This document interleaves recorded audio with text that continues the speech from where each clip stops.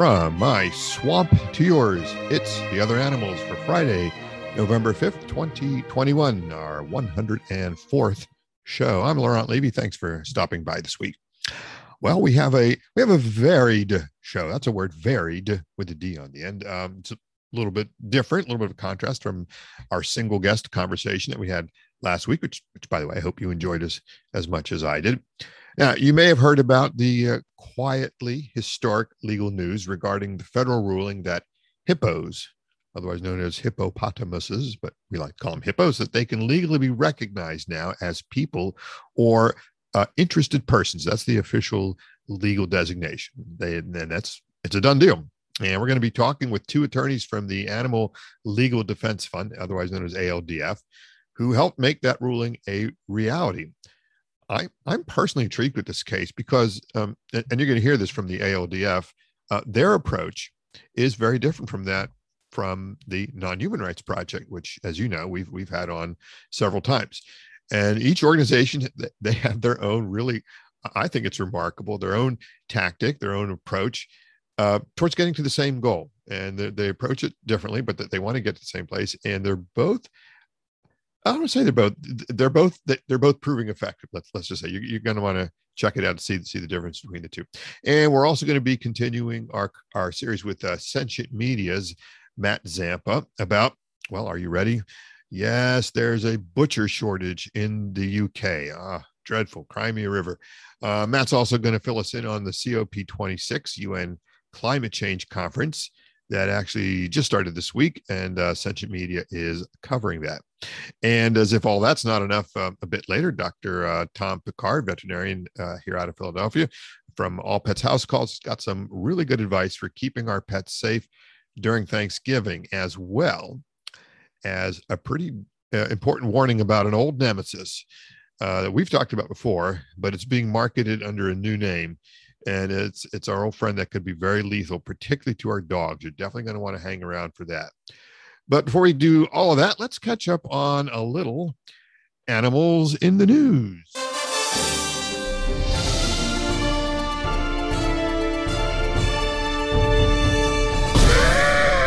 I just do one story here. I apologize in advance. This is a couple weeks old. It's not the newsiest news, but it's an important enough story that it needs a little time here. So it comes from the New York Times, and it's a couple weeks, like I said, it's a couple weeks old.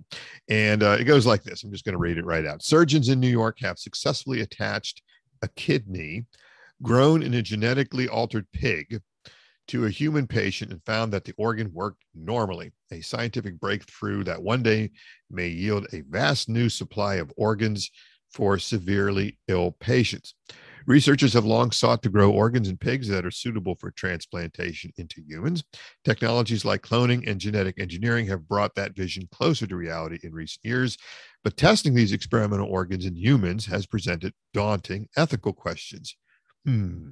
So surgeons at NYU Langone Health took an astonishing step. With the family's consent, they attached the pig's kidney to a brain-dead patient who was sustained on a ventilator, and then followed the body's response while taking measures of the kidney's function. It is the first operation of its kind. I'm going to pause here for just a second. So the writer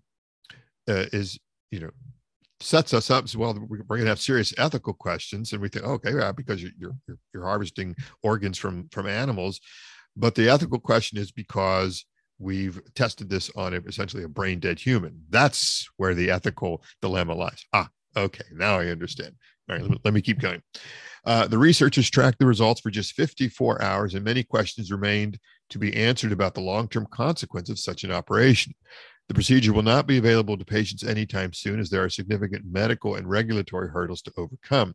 Still, experts in the field hailed the surgery as a milestone. Quote, "This is a huge breakthrough," said Dr. Dori Segev, a professor of transplant surgery at Johns Hopkins School of Medicine, who was not involved in the research. "It's a big, big deal. A steady supply of organs from pigs, which could eventually include hearts, lungs, and livers, would offer a lifeline to the more than 100,000 Americans currently on transplant waiting lists, including a 90,240 who need a kidney. The 90,000. 12 people on the waiting list die each day. An even larger number of Americans with kidney failure, more than 500,000, depend on grueling dialysis treatments to survive. What's the matter with you? Kidney dialysis. Dialysis? My God, what is this, the Dark Ages? In large part because of the scarcity of human organs, the vast majority of dialysis patients do not qualify for transplants, which are reserved for the most likely to thrive after the procedure. The transplanted kidney was obtained from a pig genetically engineered to grow an organ unlikely to be rejected by the human body. In a close approximation of an actual transplant procedure, the kidney was attached to blood vessels in the patient's upper leg outside the abdomen. The organ started functioning normally, making urine and waste product, creatinine, I always mispronounce that, almost immediately, according to Dr. Robert Montgomery, the director of the NYU Langone Transplant Institute, who performed the procedure in September. All right, now there is another 5 or 6, 7 paragraphs. I'm not going to bother. It just goes into the details and, the specifics of the surgery and that. Way down, 3/4 of the way down through this article, we get to the following. I'll read you a couple more paragraphs here. Genetically engineered pigs, quote, could potentially be a sustainable, renewable source of organs, the solar and wind of organ availability, Dr. Montgomery said. The prospect of raising pigs to harvest their organs for humans is bound to raise questions about animal welfare and exploitation, though an estimated 100 million pigs already are killed in the United States each year for food. Quote, pigs aren't spare parts and should never be used as such, just because humans are too self-centered to donate their bodies to patients desperate for organ transplants, said a statement from the organization People for the Ethical Treatment of Animals, or PETA. Another handful of paragraphs after that, but that's as much as I want to get to.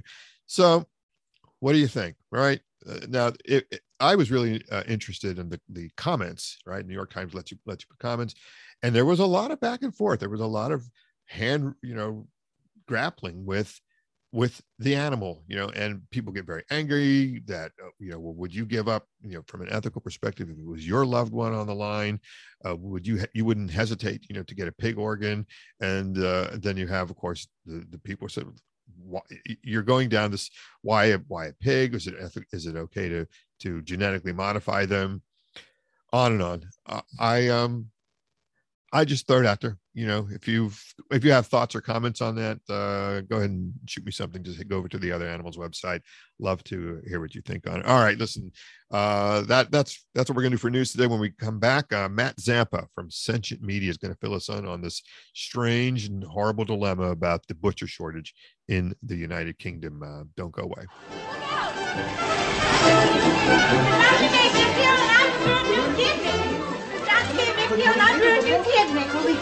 Fully functional. All right. Once again, I'm back to pleased to bring back Matt Zampa from our partner association. That's Sentient Media. Matt, welcome back. Hope you're feeling back with the living here. Yes, I am. It's good to be back. I was a little under the weather, but feeling much better now. Excellent. Yeah. Somehow we muddled through, but it just wasn't the same without you. All right. So Sentient Media's been busy here in the last month. There's a couple kind of amazing efforts, I guess, or stories that you've been working on. Let's start, if it's all right with you. Let's start with this strange story. Comes out of the UK, and it has to do with a shortage of butchers, which is just it's weird. Tell us the background about this and what's going on with this story. Yeah, so it's you're right. It's strange, and it caught a lot of people off guard, all for different reasons, right? So one of our contributing writers, Hannah McKay, shot me an email and said, "Hey, look, I'm seeing a lot of people call this shortage of butchers a crisis, and it just so happened that a lot of folks in the industry were calling this a crisis, right?" And her gut reaction was what? This is not the main crisis we need to be focusing on in the pork industry, right? Of all their crises, this is the least, this is Right. probably the best possible thing that could happen. Right now, Yeah, obviously we never. and I was going to say, this is exactly what sentient media is doing, right? Because the way the story is presented is that, the shortage of butchers is a crisis, and that is presented, and that's the story is written that way, and it's presented through media as though it's acceptable that there is this thing called the pork industry, and that that the absence of butchers is a crisis. So this to me, it seems like exactly what your organization is all about, to say, wait a minute, let's break this down a little bit, right? And that's what the story's about, right? Yeah, that's exactly where it goes. And there are a few nice layers that Hannah was able to kind of peel away. The most memorable of them being that a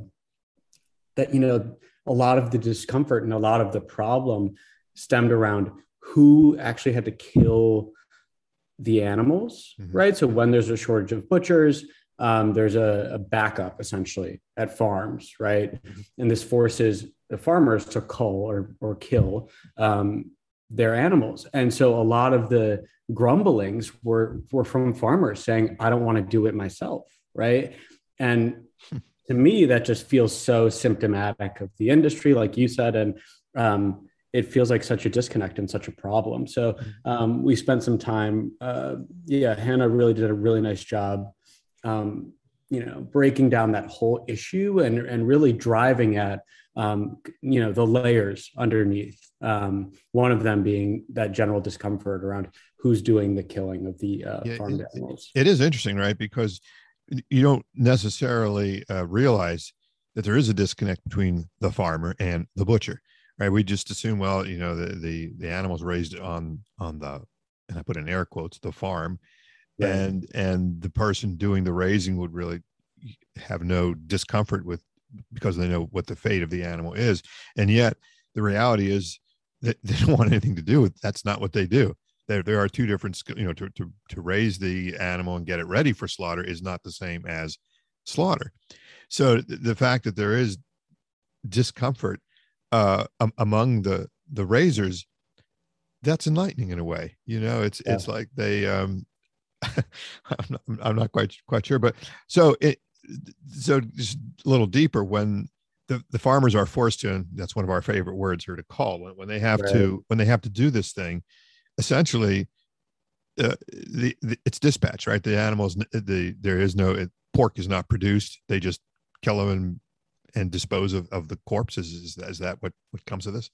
Yeah, that's the second layer, right? That this is essentially, it's causing massive waste from the industry's point of view, right? And from our point of view, or an unbiased observer's point of view, it just looks like more needless killing. Now, what many people don't connect is that these animals were on their way to die, right? They were going to be put on transport trucks and sent to slaughterhouses.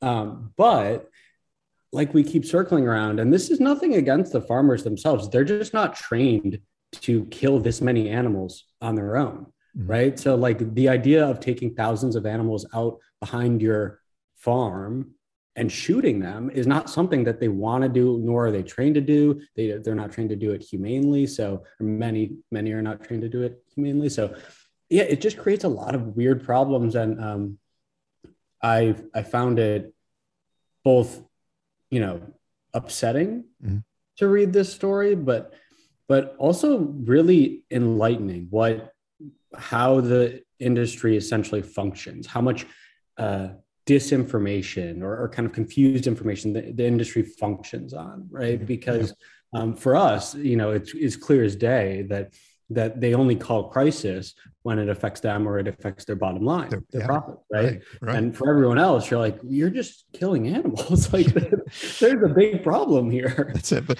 that's the power of the language. That's exactly what we've been talking about, right? You use that word, exactly what you just said, that crisis. What is the crisis? The crisis is it's hitting our pocketbook. It's hitting our bottom line. It's hitting our profit. One thing I'll say on a side, we tend to see that as more of an American, I won't say Western, but an American problem. But the fact that this is in Europe, they got the same they got the same quote unquote pressures, as any capitalistic market, and they have the same thing with language, right? Because of those pressures, that's what takes precedence over the actual what's actually going on, right? We bury the killing, we bury the misery, we bury the transportation, we bury all the suffering that goes on in deference to a profit. So I'm just curious now, the headline, and of course invite all our listeners to go check out. It's on sentientmedia.org, and you see that actually this is for this week anyway. This is the lead story: a shortage of butchers is the least of the pork industry's problems. What does Hannah conclude are the bigger problems? I think, she identifies a few because there are quite a few.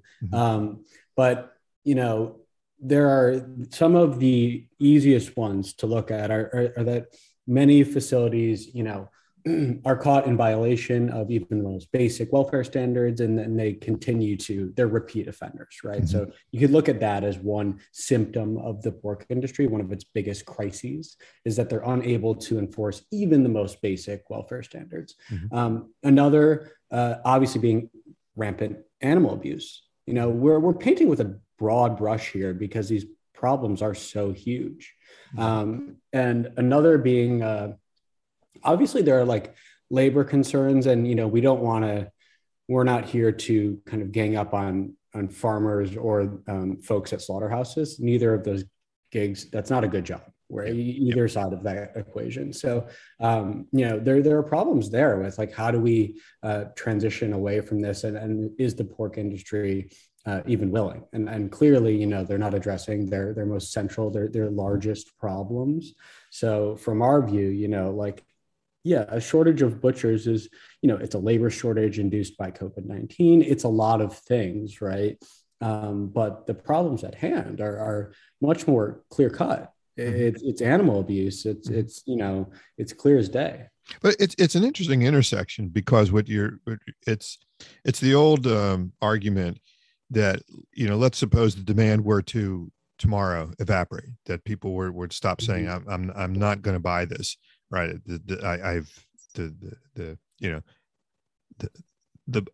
My eyes are opened, and I don't want to have anything to do with the suffering, and I'm not buying these products anymore. Demand dries up. Now what happens to the welfare of either the farmers or the slaughterhouse workers? I mean, we're saying, they have to get new jobs. That's always out there. It's like, what would happen if that were to go away? And I'm just, that's it. That's in the mix, right? They'd get new jobs.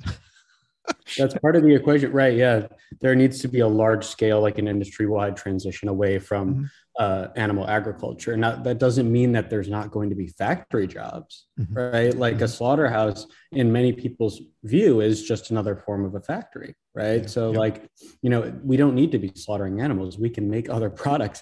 Frankly, we can make other products in the same facilities once we clean them, right? Absolutely. There's a lot of infrastructure. There's a ton of infrastructure built into animal agriculture. And that is the big question, right? Because there's a price tag on all of that, right? Those facilities are worth a lot of money. They generate a lot of money. So the transition away from animal agriculture, if demand were to evaporate overnight, would be super messy. Now, it's not going to evaporate overnight. If it slowly declines over decades, that transition might look a little cleaner, because it'll give us time to adapt and introduce new industries and help train folks who were previously animal farmers. We can help train them to grow mushrooms or hemp, or there are a lot of decent alternatives already in use. So hopefully it just doesn't happen overnight. And that's exactly it. It would not happen. It would be a manageable transition, and we're even seeing it. There's so much precedence for it. I think we're seeing my home state. It's been all over the news because of our senator. This is West Virginia. Is such a powerful swing vote, and there's this thing with coal. Well, what happens? Coal is really quite awful for my home state. and yet they don't want to let go of it because what are all the coal miners going to do? And there's precedent before that. What happened to the tobacco farmers? What did they do when that went? This is not unprecedented, right? And it needs to be part of the conversation. I think that's it's not, if this were to happen, it would happen gradually. It would happen. People would have time, and you'd move on, right? Yeah. Right. Yeah. Yeah. I think there's an interesting example, and I don't know who to credit this to. This is not my idea. I read it somewhere. And they essentially had this great long view on history and said that every time that humans have used animals for any kind of industry, that technology has ultimately ended up replacing the animal, right? Mm-hmm. And so the number one example was, horse-drawn carriages to cars, mm-hmm. right? And now we're even trying to replace the car because obviously it comes with a huge carbon cost. So yep. I think that there's a lot of truth behind that, and it might just take a little time. But right now in California, and this is not necessarily a good thing, but it just shows that the opportunity is there. Beyond Meat, because demand is so high, often has to process some of their products in facilities that also process animal products, right? I didn't know that.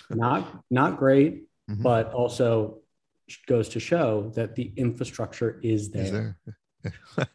That's a real good example of what that transition that you were just describing. Yeah. All right, good. So now you had so that's the butcher shortage in the UK. Now you've got another sort of large conference that you're getting ready for. We were just talking about that. Bring us up to speed on that. Yeah. So COP26, which is the UN's big annual climate conference, starts. Let me look at my calendar in like 2 weeks. So we're preparing some coverage for that. A lot of it will be directed at, how do we hold world leaders accountable to their climate goals, and more importantly, how often is animal agriculture incorporated in these climate goals or these strategies to kind of reduce our impact, right? Very often, folks skip over animal agriculture's impact, despite it being comparable to, all the transportation sector, like many other high polluting sectors combined, right? Animal agriculture has a massive impact on the climate. So we want to make sure that folks are aware of that first and foremost. We'll do our part to try to hold world leaders accountable and kind of report on what they actually say at the event. But we're also just thinking about more creative ways to tell this story about, sustainability and what that really means. Obviously, it looks different for everyone. And very often folks say the word sustainability and then they say chicken farming in the same sentence. Yeah. And that doesn't make any sense. That logically does not make any sense, right? Yeah. So we're trying to kind of, pick apart, these weird sustainability claims that the Big Meat and Dairy put out there. One of my favorite stories that's coming out next week, is a wish list, a Sentient Media climate wish list, right? And so we're going through all of these kind of fake, false promises that the industry is making and saying, hey, look, that's not enough. This is what we want you to do. This is what we'd like you to see. And it'll be a little on the nose, not 100% practical, but it'll get the point across that this claims they are making are not enough. For those who don't know, the conference itself, who attends this? Is this is it industry leaders? Is it political leaders? It's really it is global. Yes, it is decision makers, right? Right. It's policymakers. It's world leaders. It's a UN conference. So obviously they invite a lot of different folks, but there are a lot of elected officials there. The industry's there. I mean, the Big Meat and Dairy will be there. Hosting backroom meetings, and sometimes it's a little more obvious. They're just there and they're saying, hey, we're committed to sustainability, right? So the point, I guess, is that there's a lot at stake, right? And there's a lot of lip service, right? There's a lot of things that feel very rehearsed at these types of conferences. And so where we feel like we fit into that is taking somebody's speech about sustainability and, not only fact checking it, but also commenting on it and saying, look, this is not a realistic thing to focus on, or, hey, you said this last year and you didn't do anything about it. How would you do that? I'm just curious. Do you challenge them like live? Like if they're making a presentation and there's a Q&A afterwards, you pick them apart afterwards, or you do you write about it afterwards? Yeah, most of the time we have to just write about. I wish I could be there and ask them questions to their face. I think that would feel a lot more gratifying for me, and I know for our readers as well. But ultimately, what it ends up looking like is if there's a press conference after a talk, I'm in a Zoom room and I get to ask questions in the Zoom chat. So everybody, including the press and big conferences like this, have been adapting to COVID. And that's kind of what the media landscape looks like now around these events. Now, the event itself will be held partially in person, and there will be the majority of the attendance will be virtual. So yeah, now I won't be able to corner. Well, that changes the dynamic a lot, right? Because now they can completely control the whole. My next question was going to be for the people that are on site that are present. Do you anticipate protesters? Do you that type of? But it seems like if it's a mostly virtual event, that's not going to avail itself to that kind of publicity to call attention to the causes that people that might otherwise be doing what you're doing, which is just to pick through some of the smoke screen. That's not going to be an option. But yeah, there'll be significantly less in person, activity. But I think that is okay. It's not the worst thing. We're not missing an opportunity because grassroots activists are organizing, in wherever they live. And making noise about it there. And honestly, I think that might have a bigger impact as long as it gets covered. I am completely behind safely organizing kind of in your local area around climate issues. I think that's insanely impactful. And I hope to see more of it leading up to and even after the conference. I know there's going to be a lot of momentum carrying into the next few months. So I'm excited to see what comes of it. Yeah, me too. We'll have to definitely follow. Yeah, well, we'll definitely we'll follow up now. Hopefully, we'll be talking before then on other issues. But yeah, when that is all said and done, we're gonna want to check back and hear how it went. So best of luck with that. All right, so that's Matt Zampa with Sentient Media. Thanks so much, and we will be looking forward to talking with you on our next time. Cool. I'm looking forward to it. Thank you. All right, thanks, Matt. All right, a quick break here. Then we're going to have my featured conversation with Christopher Berry and Ariel Flint from the Animal Legal Defense Fund on Pablo Escobar's notorious hippos and how the United States judicial system got involved. Do not go away.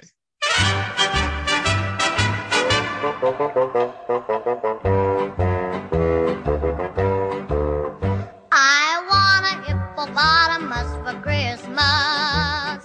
Only a hippopotamus will do. All right. Last week, as for those who pay attention, you may remember I mentioned the curious story, as reported by AP and other sources, about the Escobar hippos. Now, just to refresh, I'm going to read a couple of paragraphs from the AP article.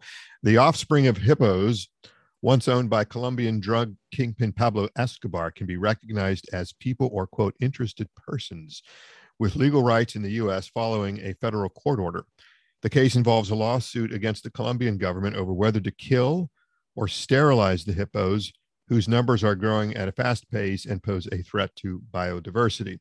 An animal rights group is hailing the order as a milestone victory in the long-sought efforts to sway the U.S. justice system to grant animals personhood status. That's just a little intro from the AP article. Now, it just so happens that the animal rights group in question is the Animal Legal Defense Fund, or ALDF, and it also just so happens that I happen to have two key representatives from that organization that help bring that groundbreaking decision to reality. First, I have Christopher Berry. He's a managing attorney with the ALDF, and he works on a broad range of animal issues, including puppy mills, factory farms, and consumer rights. He earned his JD from the University of Michigan. And also with us is Ariel Flynn. He's a staff attorney at the ALDF, and he works to develop groundbreaking legal strategies to improve the status and lives of animals through the legal system. He also earned his JD from the University of Michigan. We have a couple Wolverines. Gentlemen, welcome to the podcast. Thanks for having us. Awesome. Thank All right. you. Well, let's just, for those, that was a very, very, very high level intro. And again, the AP article isn't nearly as comprehensive, in fact, as yours. It's up on the ALDF website. But if you could just give us a background, the history of this case, for those, even our younger listeners, who the hell is Pablo Escobar? So tell us a little bit about what the history here is. Yeah, great. So Pablo Escobar was a really notorious drug trafficker who lived in Colombia. And in the 80s and 90s, he kind of became potentially the world's richest person. He was huge. And he decided in the 80s that he wanted to have a private zoo on his property in Colombia. Okay. And to do that, he started importing a bunch of exotic animals, including 4 hippos. Now, a few years later, the Colombian government managed to kill Escobar, and they confiscated that property, and they took away most of the animals, but they didn't know what to do with the hippos. They couldn't transport them anywhere. So they just left those 4 hippos on Escobar's property to do what hippos do. And then 30 years have passed. And in that time, the hippos have started to reproduce. They escaped the property, infiltrated into the local river system. Okay. And they've kind of become an invasive species that who are posing a threat to the local ecosystem, and whose overpopulation has become a real issue in the local community. Okay. So just so I understand, and again, it's, for maybe naive, in Colombia, hippos are not native. They're not indigenous in that part of the world. So it's not unfair to say they invasive species, has where we just the last couple of weeks we've been talking about here in Pennsylvania. I have this spotted lanternfly thing going on here, an invasive species, and it's quite an issue. And we have this image of what a invasive species is, and that what it can the damage that it could potentially do, and then the more damage you do by trying to control the invasive species by bringing in other species, and it tends to be a cascading disaster most of the time. But are we at least in agreement that, at least from the Colombians' perspective, there is a problem? And I wonder if you could just go into a little more detail how the hippos do represent in invasive nature. Absolutely. So in Colombia, the hippos kind of have an ideal environment. They don't have any predators. It's great weather. There's ample food supply. And so there's no check on their population. Mm-hmm. And it's starting to affect the other animals in the ecosystem and the human communities as well. I'm guessing it's the effect on the human communities that really got the attention more than anything else. That's probably what got it's a little bit mixed, actually, because it's also been a boon for the local economy because they've become a tourist attraction in Colombia. Okay. I just want to add too, this is a little bit of a tangent, but there's some question about whether they're actually bad for the environment, because they may be filling a niche from extinct megafauna that were killed off by humans within the last few thousand years. So there is some contrary scientific questioning about that. But that's I'm not a biologist, conservation PhD expert, so I won't say any more about that. No, well, thanks, Chris. But that actually is. I was kind of going to probe that, because the nature of to what degree they really represent a problem or a danger that has raised it to this level of visibility that we need. That now we're back to talking about population control. What are we going to do? How are we going to manage this, either by killing them or some kind of a sterilization program? And that's where I think you come in terms of managing this. So tell us how. Okay, so tell us how ALDF came to be involved with the case. Right. So actually, 1 or 2 years ago, there was a scientific study saying that the hippos, if nothing is done now, their population could grow to several hundred or potentially to thousands. And so the Colombian government started to seriously consider the possibility of killing at least some of the hippos to control their population. What happened next was that a Colombian animal rights lawyer and law professor, his name is Luis Domingo Gomez Maldonado, he filed the lawsuit on behalf of the hippos themselves, which you can do in Colombia. How so? How can they do that? We couldn't do that in the States, right? Right. It's similar to what we do in the US when you can file a lawsuit on behalf of a minor. Okay. In Colombia, their constitutional court has said that you can do something similar on behalf of animals to represent their interests in litigation. Okay. So he did that. And the point of the lawsuit is basically to say the government cannot kill the hippos without considering the possibility of non-lethal sterilization or birth control. Oh, okay. So that's it. And at this point, it's a Colombian plaintiff on behalf of an animal client, the hippos, and they essentially got a favorable ruling from that court to say that in fact the hippos' interests are viable and valid. That's how I'm hearing that ruling. The constitutional court decision that I referred to is from a previous case. Okay. It just gave permission for attorneys to represent animals in this way. Okay. This case is still ongoing. It hasn't reached the constitutional court yet. Okay.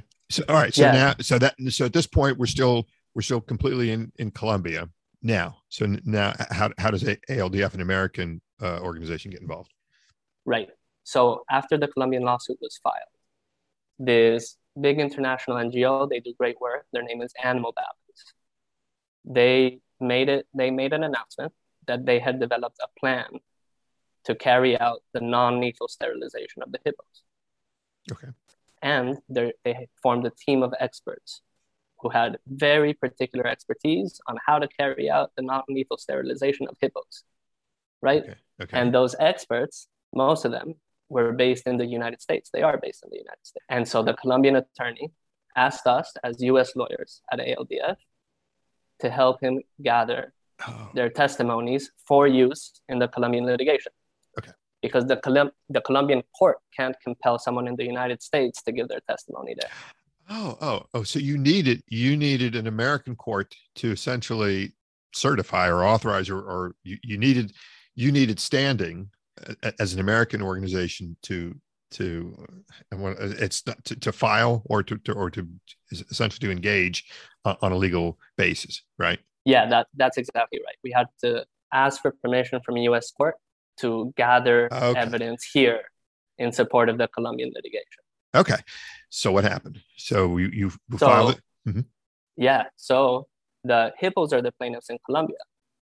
So when we came into the United States, we had to file it on behalf of the hippos too. Oh.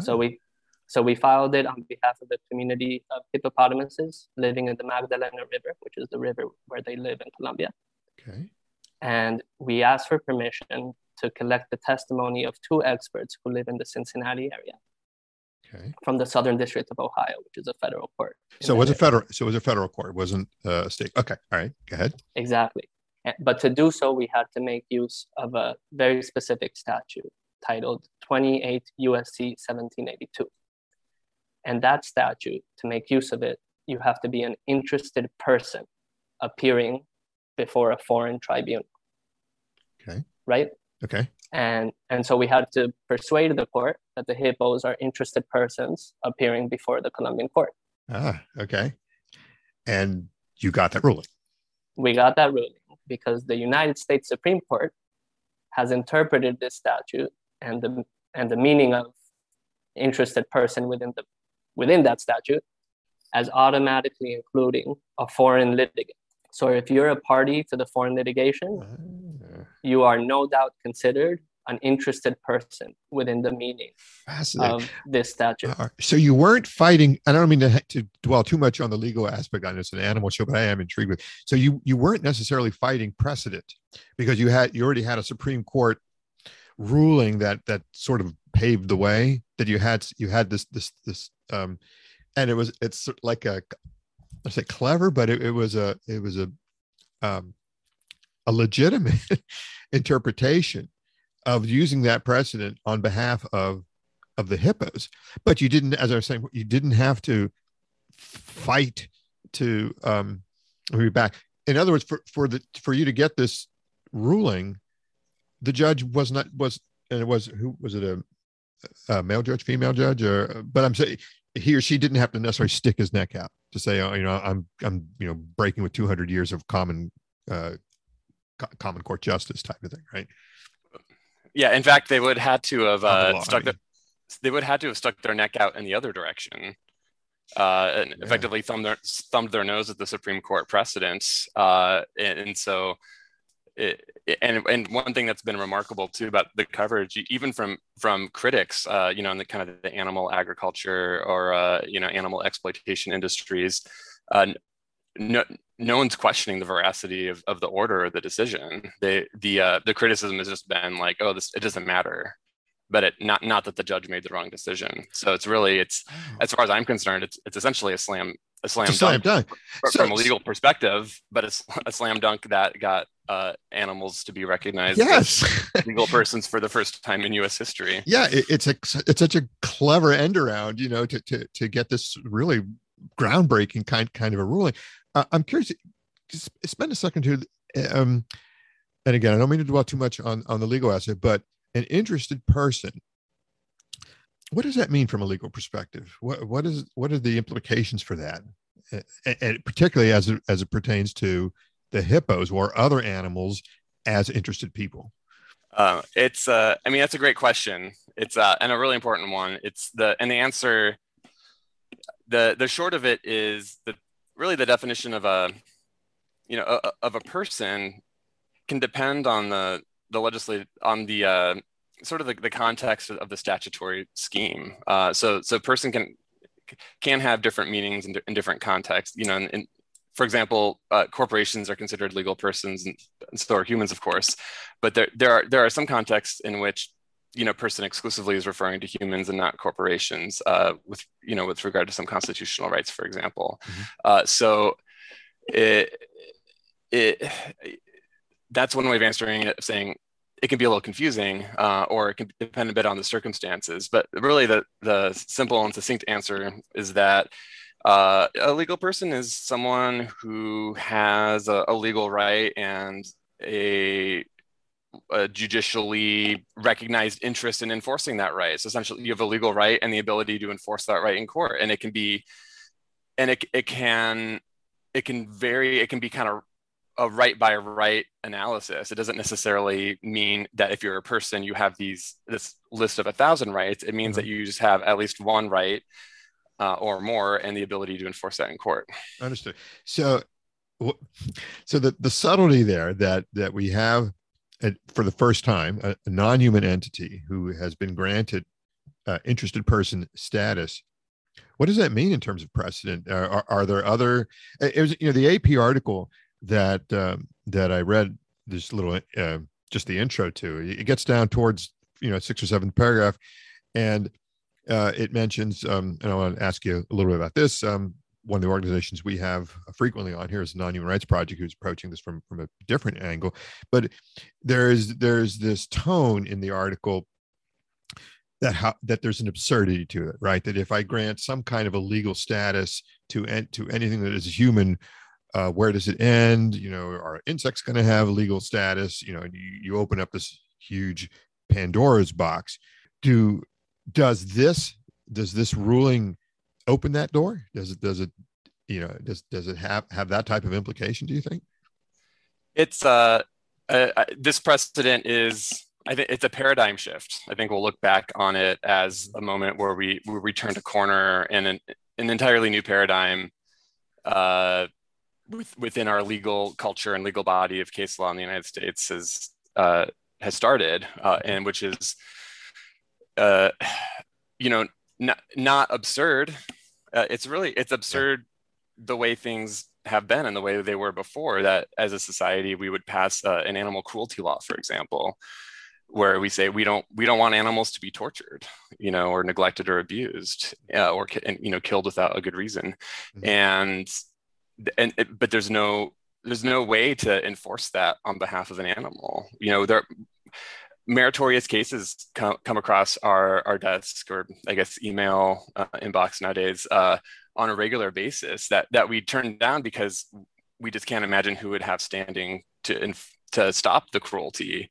And then when we do file a case, we spend tons of time arguing, does this human or corporation who kind of coincidentally suffered an injury, do they have standing to stop cruelty? And sometimes those cases get thrown out too. And so the status quo is that we say the society and our legal system says animals have a right not to be abused. And, I think we all know that matters to the animal and it matters to us. But when we ask, is the animal a person with the ability to have this law enforced on their behalf? And judges are saying, no, we don't think they have a recognizable legal interest in not being cruelly abused. And that's the absurdity. And that's, I follow these. I'm really intrigued with this. And we were talking a little bit before. I mentioned I've had a Non-Human Rights Project on here several times, and their approach is a little different than yours. They're going for essentially a status, but to achieve that through something very broad, which is habeas corpus. I don't want to get into ALDF versus NHRP, but that is for them, it's been a much tougher nut to crack, because that, as opposed to what you just did, NHRP is attempting to establish precedent. And although the way you just described, it's like, well, it really isn't. But I just wonder if you could take a second to look, like, interested person versus habeas corpus. What's the difference between those two approaches? And this kind of goes back to my earlier observation that a person can sort of it can be kind of a chameleon depending on the circumstances. So the short of it is, what we've done with the hippos, it is paradigm shifting. We've had an animal recognized as a legal person, and a judge has authorized them to exercise legal rights and has acknowledged their ability to have legal rights enforced on their behalf, which is really groundbreaking. It's also very limited, right? What we asked for was to compel the testimony of two experts in 2-3 hour depositions. Which is important for the hippos. It could be a matter of life or death for their lawsuit in Colombia in terms of the value of the evidence, but it's not.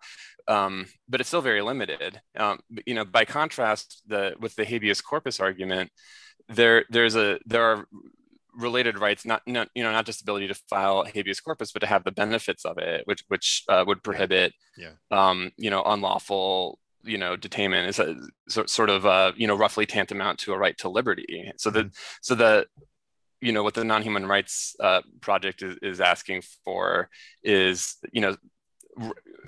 rights that would be much more meaningful to the animals than just the ability to depose a couple of experts in the United States. They're both touching on this concept of personhood. That was the piece that I saw in common. That you've achieved legal status, and they're working via habeas corpus to get this notion that they're entitled to be, for their interests to be recognized and respected, for lack of a better word. And you're just coming at it from two different perspectives, but that's the common thread, right? Yeah. The common thread is the word person, even if the rights that are being associated with it are different in degrees of magnitude. And the way precedent works and the way history works is an event happens, but it just like a firework, there's the initial combustion, and then it grows in size, and then it falls down. So even a firework, there's an arc of time sort of related to all of this, and I really believe that when we look back on the animal law and animal protection movement, that this will all be part of an arc, and that this hippo order, even though it's mundane in some respects, is going to be that ignition of the firework. Yeah.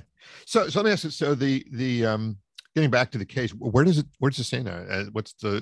You've established this privilege in the States, and now you're able to go essentially participate in the case in Colombia. And you mentioned before that it's still pending, but where how's it pending? Where does it stand, Ariel? Yeah, so we're in the process of collecting the testimony from these two experts in the Ohio area. Their testimony is going to be super helpful for the litigation in Colombia, especially considering that these experts whose statements we're going to take have actually performed non-lethal sterilization on hippos before. So that's going to be really important evidence in the Colombian litigation to help prove that it's viable, that it's effective, and that it's safe for the hippos and for the people who are administering it as well. Yeah, so I was reading a little bit about the sterilization option, again, going back to the AP, and they had an earlier article from February. And one of the problems they mentioned that, at least at that point, that it was expensive and difficult, that the sterilization could be around $8,500 per hippo. And then there's all this, you got to trick the hippo, get it into a, some sort of a confinement, sedate it, find the organs in whether it's male or female, and then actually do the deed. Is that still the case? Is it really still that complicated of an issue to do the sterilization? Or have we got some scalability here? Yeah, I'm going to be treading into territory that I'm not an expert on. Okay. So that's the huge caveat. Yeah. My understanding is that the Colombian government had tried surgical sterilization with the hippos before, and that proved to be very complicated and very expensive. And that the new method that's being proposed by these experts is less expensive. I believe they've actually offered to do it at no cost to the Colombian government. Mm-hmm. Oh, okay. And that it's also much less complicated. It might even be a dart, Mm-hmm. Okay. So you don't need to get that up close and personal potentially. But again, this is not my area. All right. But so at least it sounds like the argument, the old, and I say that was from February, that article, and that how the complexity to actually do the sterilization, wasn't even really a viable solution, and it sounds like now it is. And given, just from an ethical perspective, I don't know if you guys, but given the choice of being killed or being sterilized, it's obviously sterilization. There is always this ethical.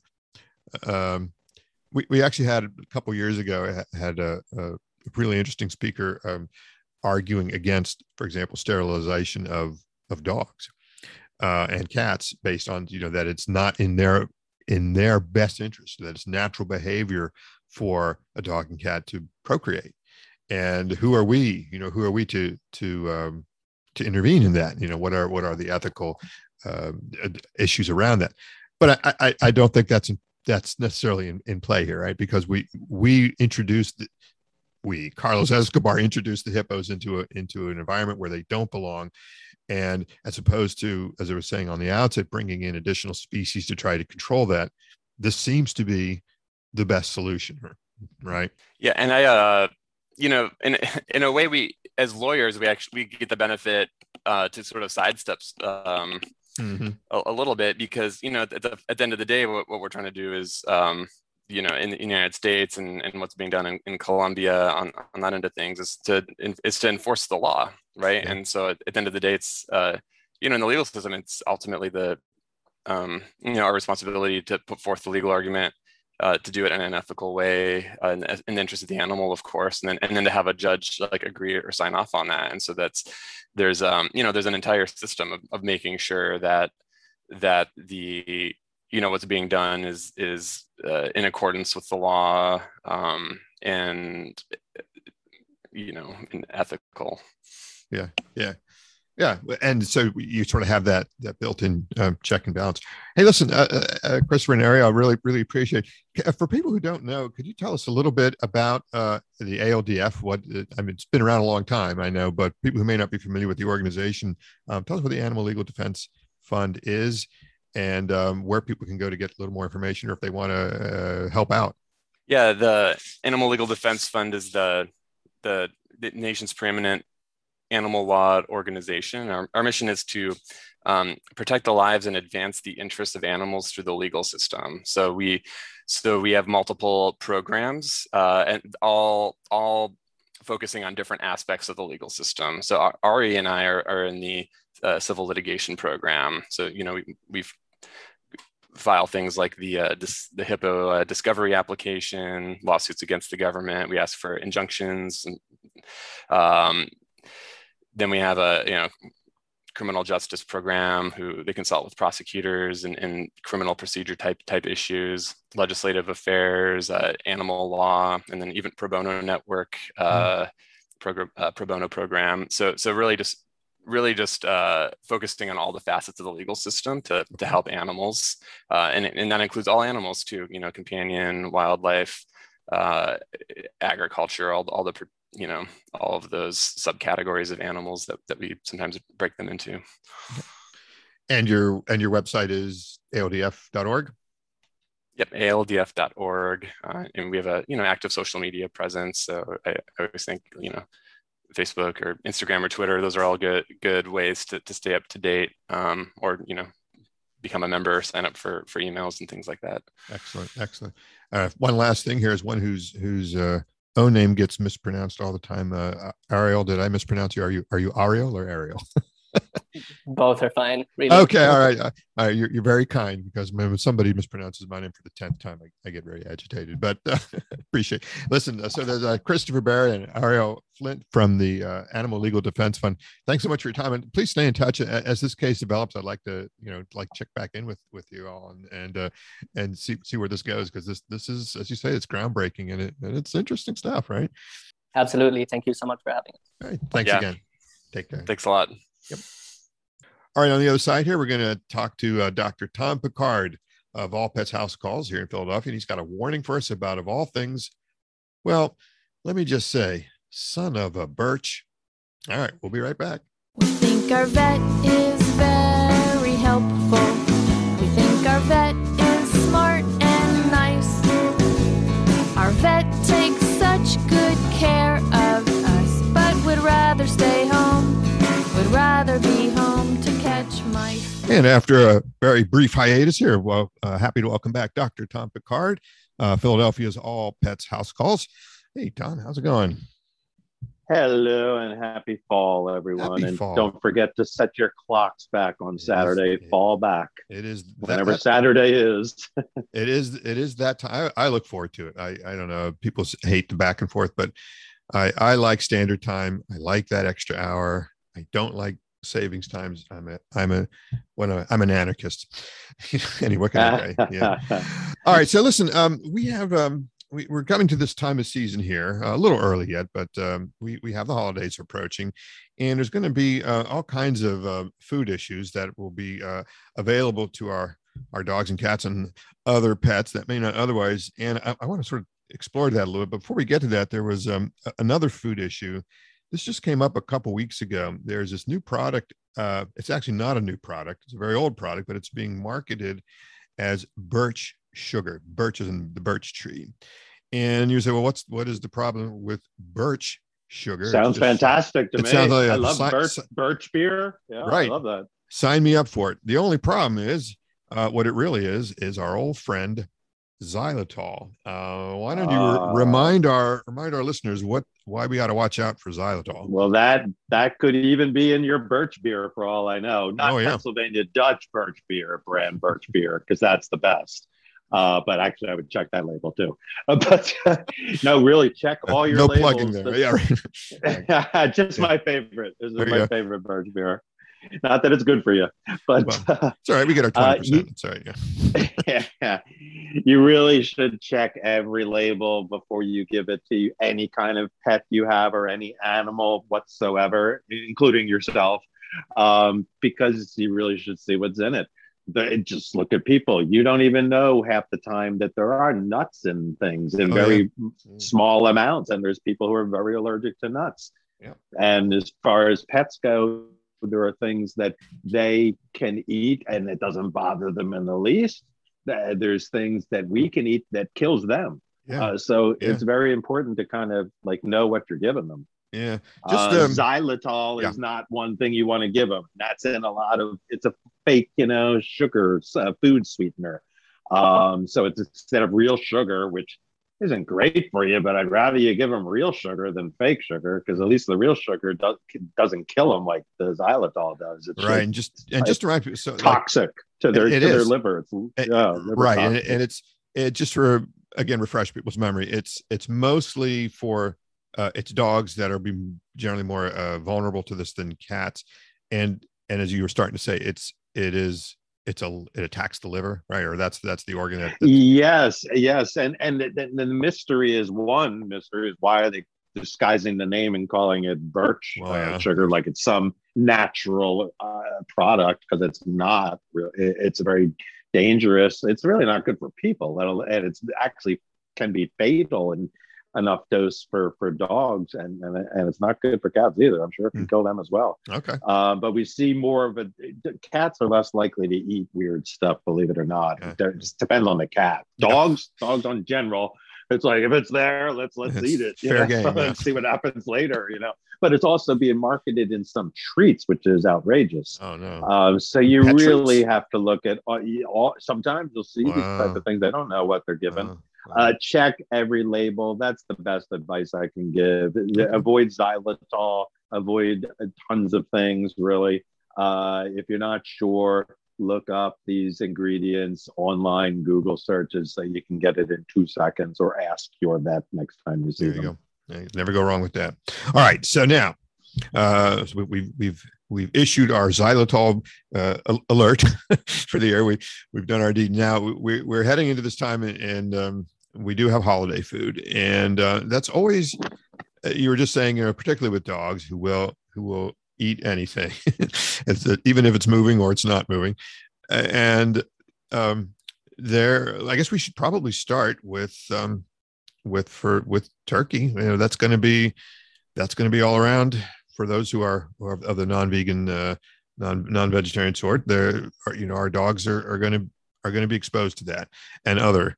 What can you tell people about getting ready and getting particularly your dogs safe around Thanksgiving? And our cats and birds and everything else, and reptiles as well. Because I mentioned turkey, of course, and we always do, because it's one, the time of year, two, it's notorious for being something that a lot of animals can't handle. It just upsets their stomach, even in the smallest amounts. But the same could be said for your mom's pumpkin pie, apple pie, stuffing, you name it. So most of those things really should be avoided. And you want to give your pet a tiny bit of something like that, you really should be not doing that. But as a ceremonial thing, I don't even know what would be safe with that, quite frankly. You really have to know your pet. One, like for example, like mashed potatoes. Some dog might have zero problem with that. They eat it all the time. You want to give them a little bit of that. They're not going to get vomiting and diarrhea all over the place. I'm sure you're still fine this way. But when you start getting into things that they've never had before, and your guests don't know that, assuming you're having guests in your house, that's when hors d'oeuvres get handed to your pet, no matter what type of pet it is, or some sort of other food item. Maybe somebody brings something to your house and you don't even know what's in it. You should ask for yourself, let alone your pet. They get sicker a lot of times than we would for the very same things, and vice versa. Is the danger for them essentially that it's unknown, that they've never digested it before, and their body's just going to freak out over what is this? Or are there certain foods that, like we're talking about with the xylitol, that are just really toxic or really problematic for the animal? Both. You could, for something, for example, like turkey, it generally tends to just be something that's just really the breakdown of it in their intestinal systems is just really difficult. They get really inflamed and irritated from it more than other substances. Now, for some other dog or cat or whatever, the same might be said of beef. Pork definitely is one that irritates a lot. It's just physically just difficult for them to digest, and it also has different components that can be one dog or cat. They could eat the cactus in your house, and they would pass it, and that no problem. And it literally, I'm not barely exaggerating. No, I know. And another would die from the same thing. So it's like they're all different that way, but Yeah. we generally know that most of these things in general are like somebody's out there saying, oh, my dog eats turkey all the time. It's never a problem. Yes, but the next door neighbor's dog might, really get so sick they die from it, or just get really bad diarrhea and stuff, Yeah, I mean, I ever hear you. I got one cat that will just this cat. I don't know, my family's listening already, but he's a great cat. He really is. But he will eat anything. If I leave a snack, popcorn, you name it. I've had Fritos, anything. It's fair game. And I don't know how this cat, like, it just, it doesn't, nothing phases him. Nice cat. Drives me crazy. But yeah, they get, some of them get it. And then I have another cat that the slightest variance off with diet you'll get a gift the next morning, and you just never know. And so there's something to be said for that. Sounds like you're lucky in terms of the one who eats stuff the most is the least effective, because he'd be looking at lots and lots of surgeries and things. Tell me about it. Yeah. But is there anything, I mean, I have a few minutes left. Is there anything on that menu? So given the issue of variety, and the unfamiliarity, just to maybe bring it back sort of to the whole xylitol issue. Are there anything that is particular this time of year that is really notoriously dangerous that we really want to tell folks to say, hey, do not let your animals near the store, like thinking, cranberry juice, or is there anything like that? Yeah. Well, certainly anything that would contain like this artificial sweetener, xylitol, as we've talked about, in people's desserts or things that they could bring. Some of these things are store bought that people don't make them, so they don't know what's in it.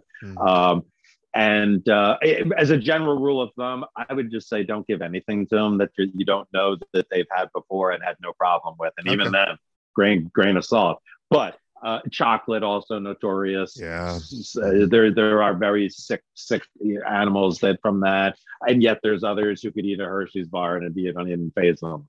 So it's like but in general, the warning is out there. Don't put your pet or yourself in this situation by exposing them to these things. It's just not worth it. Yeah. If they have a nice treat that they do like already, give them that. Give them a frozen treat or something that they have. Yeah. Try to not go too heavy on those things if they're store-bought treats, because even the best ones are junk. Food in some level. Yeah. But hey, it's okay to have a cookie once in a while too for us. Right. Right. You want to say everything in moderation, but it's true. But sometimes less than moderation. There you go. Discretion, the better part of valor, as my high school principal used to say. All right, good. Hey, thanks, Tom. That's all the time we have out of that, and that is well. Happy Thanksgiving on that happy note. Yes, definitely. Enjoy all of your food that you enjoy, but don't give it to your animals if you can help it. Sound advice. All right. Well, listen, that's a show for this week. I want to thank my guests, Matt Zampa again, and we had Christopher Berry and Ariel Flint. As always, would love to hear from you with your comments, ideas, or suggestions, or if you got a topic you'd like Dr. Picard to go into in a little more detail or a lot more detail. Just check out theotheranimals.com. There's a link there on how you can get in touch with us. You can also follow us on Twitter and Facebook at The Other Animals, or theotheranimals.one. Animal singular one. And don't forget to check out our partner podcasters at iroarpod.com. Next show, and I had to qualify that not next week because I won't be here next week, but next show, which will probably be in a couple weeks, is it a bug or is it a bird? Well, we're going to be welcoming back one of our favorite guests. That's Cy Montgomery. Remember, we talked to her last year or so about the soul of an octopus. Well, she's just published a really delightful new book entitled The Hummingbird's Gift: Wonder, Beauty, and Renewal on Wings. If you are as amazed and enchanted by these little guys, I just love watching hummers is what they're called, you're not going to want to miss our conversation. So I hope you can join us then. So until our next show, have a great holiday and find a belly to rub. We'll see you then.